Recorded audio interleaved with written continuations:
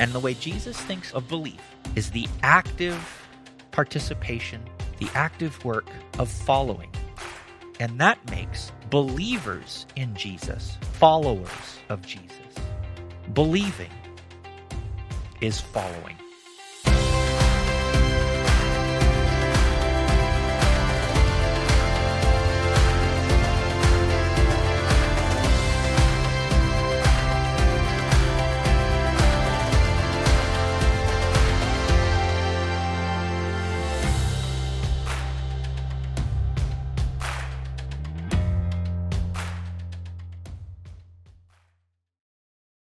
Do you enjoy shopping for others?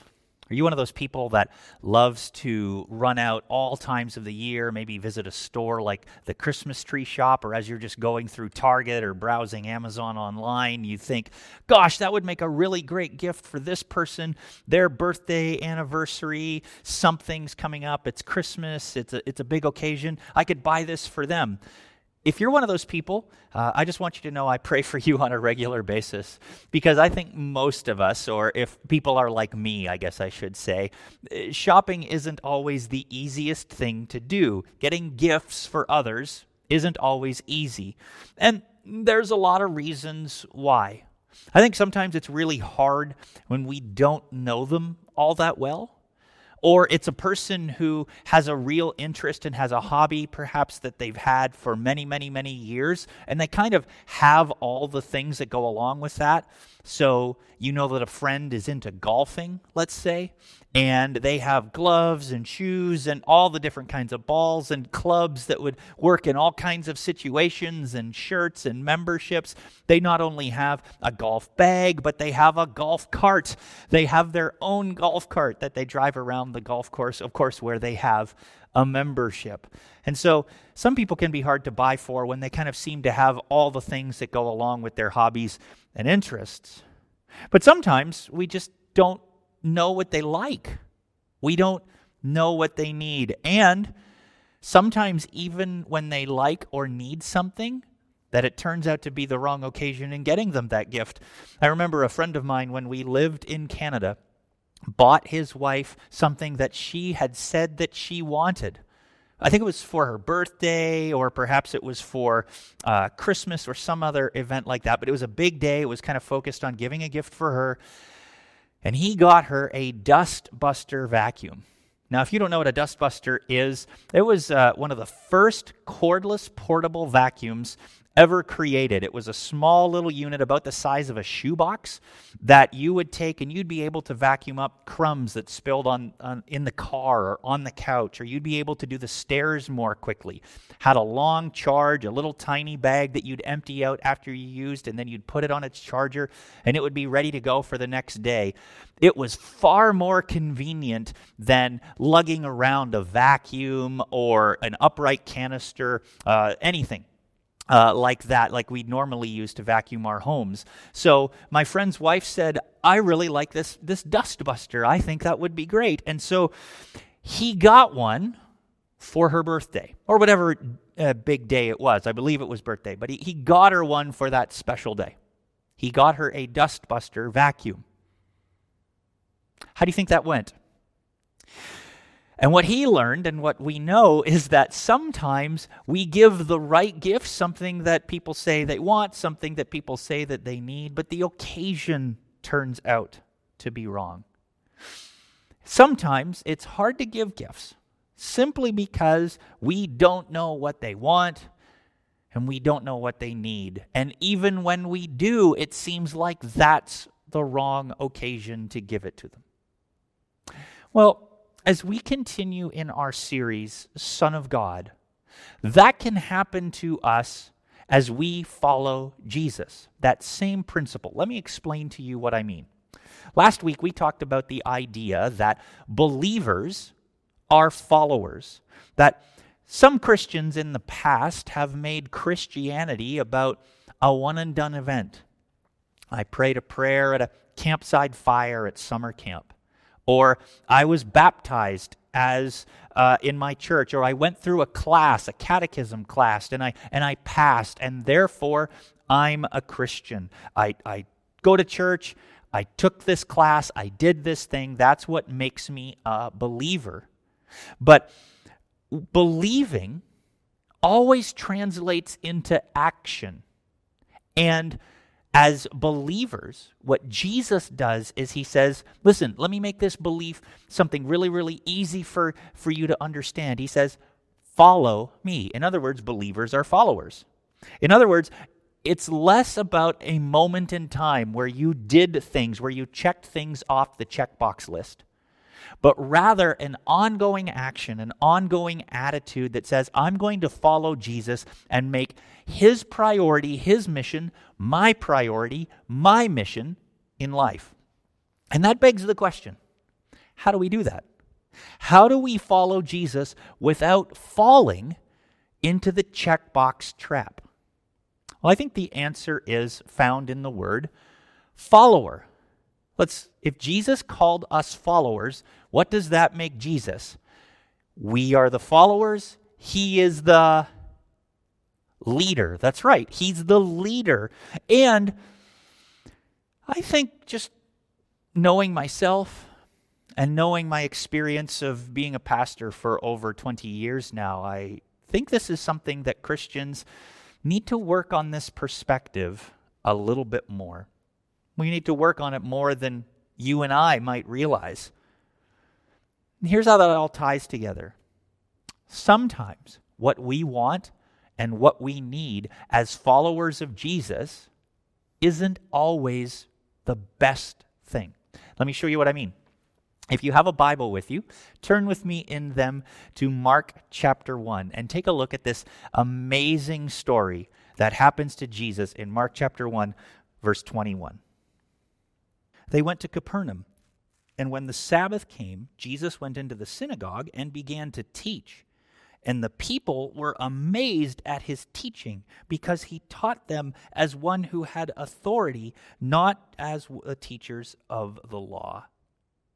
You know, that's interesting. And what Mark is saying here is that Jesus taught in a way that the scribes and the Pharisees didn't teach, that he didn't rely on the traditional interpretations that layered upon layer upon the text in order to help people understand what that text actually meant. Jesus went right to the heart of the text and said, this is what it is, this is why it's true to life, and this is how we can apply that today.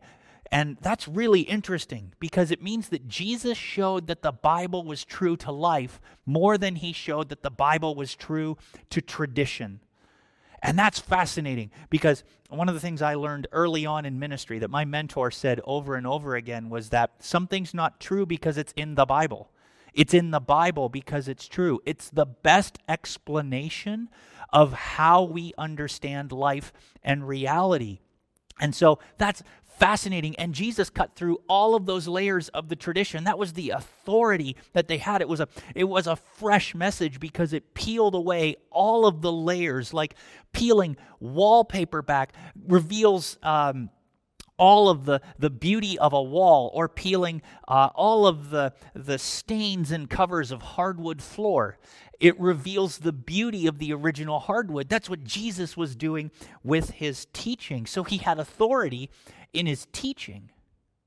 But not only that, Jesus had authority in other places as well, because we read in verse 23 that just then a man in their synagogue who was possessed by an impure spirit cried out, "What do you want with us, Jesus of Nazareth? Have you come to destroy us? I know who you are, the Holy One of God." "Be quiet," said Jesus sternly. "Come out of him." The impure spirit shook the man violently and came out of him with a shriek. The people were all so amazed that they asked each other, "What is this? A new teaching and with authority. He even gives orders to impure spirits and they obey him." And news about him spread quickly over the whole region of Galilee. Now let me pause there and ask you this question. What do you think would have been more impressive? The authority in his teaching or the authority in his exorcism? I think if Jesus were to do that today in our midst, if that were to happen, then what people would do as they left church and they went to lunch, or as they were talking in the evening, they wouldn't be talking about the message Jesus was teaching. They would be talking about the exorcism that he performed. That would have been absolutely mind-blowing. And that's the kind of authority that Jesus had. And word spread like wildfire, Mark says. As soon as they left the synagogue, in verse 29, as soon as they left the synagogue, they went with James and John to the home of Simon and Andrew. Simon's mother-in-law was in bed with a fever, and they immediately told Jesus about her. And so he went to her, took her hand, and helped her up. The fever left her, and she began to wait on them. That evening after sunset, the people brought to Jesus all the sick and demon-possessed. The whole town gathered at the door, and Jesus healed many who had various diseases. He also drove out demons, many demons, but he would not let the demons speak because they knew who he was. Jesus' ministry was catching like wildfire, but Jesus tells the demons, don't tell people who I am. And that's really confusing. If you have this kind of authority, if you have this kind of ability, just because you're the Son of God, you are God in the flesh, why wouldn't you want people to know that? Why do you think? Well, some say that maybe it wasn't Jesus' time to reveal who he was, the big messianic secret, but I'm not so sure about that. Mainly because the previous chapter, if you remember last week's sermon, Jesus said that when John the Baptist went into prison, he started to preach a message saying, the time has come, the kingdom of God is near. And the fact that God himself announced from heaven at Jesus' baptism that you are my son whom I love. It was announced. It was public. It was something that Jesus was teaching that God has announced. I don't think there was a conspiracy, a messianic secret in this way. So that I don't think it wasn't the fact that it wasn't Jesus' time to reveal himself. Or maybe Jesus just didn't know the old marketing axiom that no publicity is bad publicity. Maybe he wanted to make sure that he had full control over the message that he was sending. I mean, we want to do that. We want to control how people perceive us and look at us, that we curate our photos and posts on Instagram, Facebook, and Twitter. We do all of that. So maybe that's what Jesus is doing. Except back then, it seems to be having the impact that you would want to have. Jesus is getting the attention that he wants to have. It seems that people are coming to him as someone who can heal them. And these are legitimate needs. Things that only God can do, that people were desperate for God to do, know that Jesus can do those things. So that can't be it. It's not a publicity problem. Well, maybe Jesus didn't really just trust the demons because, you're just switching sides. Maybe the demons were saying things like, well, Jesus is here, game's up, game's over, let's just stop, let's get on the winning side, let's get on the winning bandwagon. And Jesus was saying, no, you aren't allowed on the bandwagon, you made the choice. Maybe that's not it either. What is the problem? Why does Jesus keep telling the demons to be silent when he should be allowing them to proclaim the greatest enemy? This is the one, this is the victor. What does Jesus know that we don't? We read on in the story in verse 35 that very early in the morning, while it was still dark, Jesus got up, left the house, and went off to a solitary place where he prayed. Simon and his companions went to look for him, and when they found him, they exclaimed, "Everyone is looking for you." Jesus replied, "Let us go somewhere else, to the nearby villages, so I can preach there also. That is why I have come." And so he traveled throughout Galilee, preaching in their synagogues and driving out demons.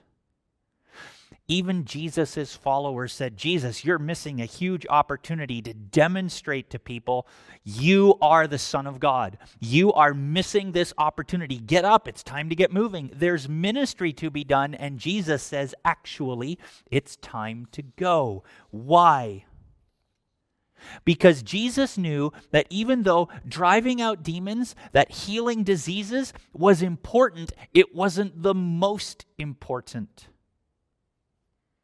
to him. To Jesus, he believed that his teaching was more important than his healing and exorcism. To Jesus, he felt his instruction was more necessary than his intervention. That the best way to intervene was not through exorcism and healings, but the best way was through his teaching. And that's interesting. Because what Jesus is saying here is that sometimes people don't know what they need the most. He knew that the demons weren't on his side. And after some time in prayer, I think this is one of the greatest temptations Jesus would face outside of the cross. That after some time in prayer, Jesus realized that they were tempting him to do really good, needed things, but not the most necessary thing.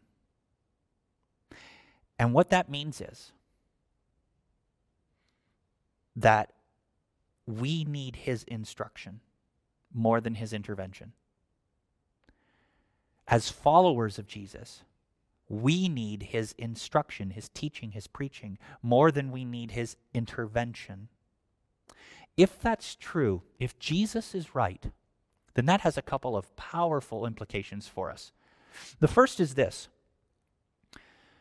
One of these statements says, you know what I need, while the other says, I know what I need. As followers, following the leadership of Christ, one of the things that often happens to us as Christians, as followers, is that we often come to him and say, here's what I need, here's what I need, here's what I need. And it's not often that we come to him saying, Lord, what is it that I need? And what Jesus is implying here is that neither one are bad. Jesus was willing to do both, but he wanted to make sure that he had the chance to teach and preach and instruct more than anything else. For Jesus, he wanted to make sure that we got the whole experience of who he is and what he was offering to do as the Son of God. Most of the time when we go to the doctor, we go because we have a problem. We go to the doctor and the doctor says, what brings you in today? And we say, here's my need. Here's what I want you to do. I have a pain. I have this thing. I want you to check this out because this is happening. And the doctor will respond because that's how they're trained to do. But if that's all we go to the doctor for, we actually miss out on a lot of what the medical industry can do and offer us to transform our lives. It's one of the reasons why doctors offer annual visits. Because it's at those annual visits and those checkups where they can run some tests and we can say, Doctor, what is it that we need? And Jesus is saying the same thing. Don't leave part of who I am on the table as the Son of God, because I can not just heal you, I can not just deal with some of your needs, I can deal with your greatest need if you let me. But you have to let me lead. You have to ask more. What is it that I need? Versus say, Jesus, here is what I need. We know that all of us have implicit biases when it comes to our own self-understanding, and that we all deceive ourselves in some way. We look at the way other people live and eat and drive even, and we say, oh, we'd never do those things, even though we do, and we just assume that their consequences will never happen to us. Those things will never happen to us. We have a bias where when we hear information that agrees with what we already believe, we think that information is true and we like that person even more. We have all those kinds of biases that just reinforce and tell us that we think we know what we need. But isn't it interesting that the wisest man who ever lived, a man named Solomon, would say in the book of Proverbs, to trust in the Lord with all your heart and don't lean on your own understanding. In all your ways acknowledge Him, the Lord. In other words, ask Him, what is it I need? And He will make your paths straight. What made Jesus authoritative was that He stripped away all of the tradition, all of what other people were saying, and helped us understand what God is saying through His Word. And it's fascinating that if we didn't have God's Word, if we didn't have the Old Testament and the New Testament, we wouldn't know anything about God. We would see our broken world, we would see our broken lives and the things that go wrong in our relationships, and we would assume that there's some God out there that's judging us, and we need to appease Him in some way, and that we need to offer sacrifices, or we need to we need to earn His favor and love, and we need to earn Him, because otherwise He's going to crush us like bugs. And the Bible tells us the exact opposite. They tell us that the problem is even greater than you could ever understand, but that God loves us so much, He's going to do something about it personally by paying for our sins with the death and resurrection of His Son. We wouldn't know that if it wasn't for God's Word, His inspired Holy Scriptures to us. And that's what Jesus wants to do for us most of all, is help us to know the truth about who God is, the truth about who we are, and how we can change. And how God wants to help us change, to transform us, to sanctify us, to be like Jesus. We need to know and meditate on His Word more than we know. And Jesus, through His Holy Spirit, His indwelling Spirit, wants to teach us. We limit Jesus when we say, more often, I know what I need. Meet this need. Than when we come to Him and say, Jesus, what is it that I need? This isn't to say that it's not wrong to come to Him and say, Lord, here is what I need. That doesn't mean that we can't ask Him for His supernatural provision. But when we do that, we essentially take the buffet table of all that Jesus is as the Son of God, all of who He is, all of the options, all the variety, all the choice, all the freedom, and we limit it to one or two options to say, this is what it means to have you as God to me. And doing that says, this is God to me. It shrinks God down. It whittles God down. It says, this is who you are and you have to come to me on my terms. And that's very dangerous. It twists Scripture to say, this is what you have to do in order for you to be God for me. And that's how we get heresies.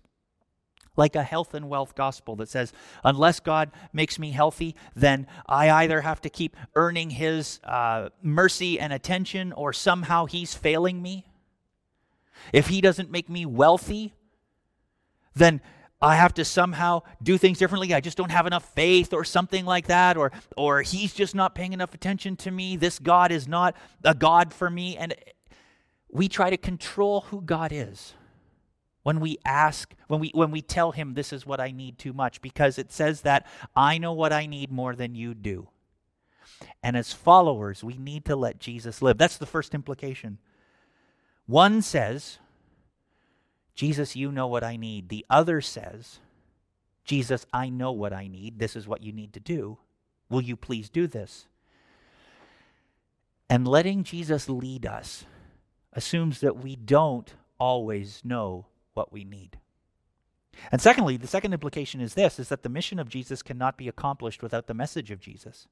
That if the Son of God, if all He's known for is healings, then all we ever deal with in life are the symptoms, are the results of a much bigger problem, the one that Jesus wanted to tell us about in his word, the one that he wanted to show. This is how to be right with God through faith, that the actual disease of sin is what's causing us to be separated from God. We deal with just the symptoms of all the things that sin is causing, and we try to solve it in our own strength.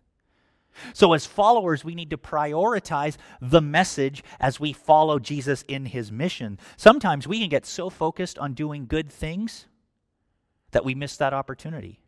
We feel good when we do good things, right? It feels good to serve the poor. It feels good to put some money in the donation plate or to make a donation to a local charity. It feels good. But if it's not often tied to the message of Jesus, it only does temporary good, not eternal good. It needs to be connected. I know some Christians who become addicted to the fact that people need them, and they develop a Messiah complex. They like being the one that people come to provide. But the message of the good news needs to constantly be connected to, woven throughout like a fabric that's indistinguishable in the life that we wear, so that people know why we do the good. The good news has to be woven into the good that we do.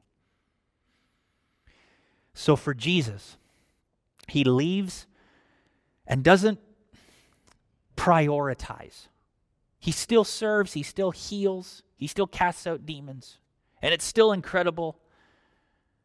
But he asks his followers, he asks you and me to do one simple thing as we follow him, and that's this.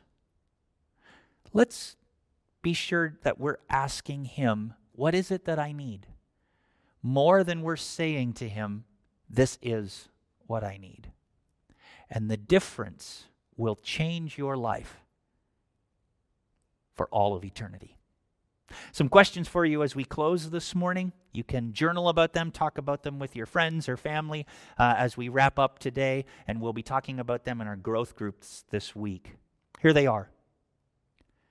Question 1, can you think of a time in your life that Jesus didn't answer a need the way you expected, but used it as a way to change you to be more like him? And question 2, what are some ways that you'd like to improve your study and meditation on God's Word? Following Jesus will ask him, what do I need? More than say to him, here's what I need. Let me pray for you.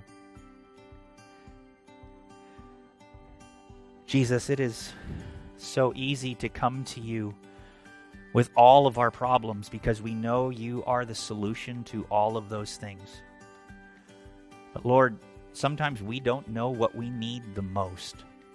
And ultimately what we need most in our lives is to trust you and let you lead. So would you help us, Lord, to be the kind of Christians, the kind of believers, the kind of followers who ask more often, Lord, what is it that we need?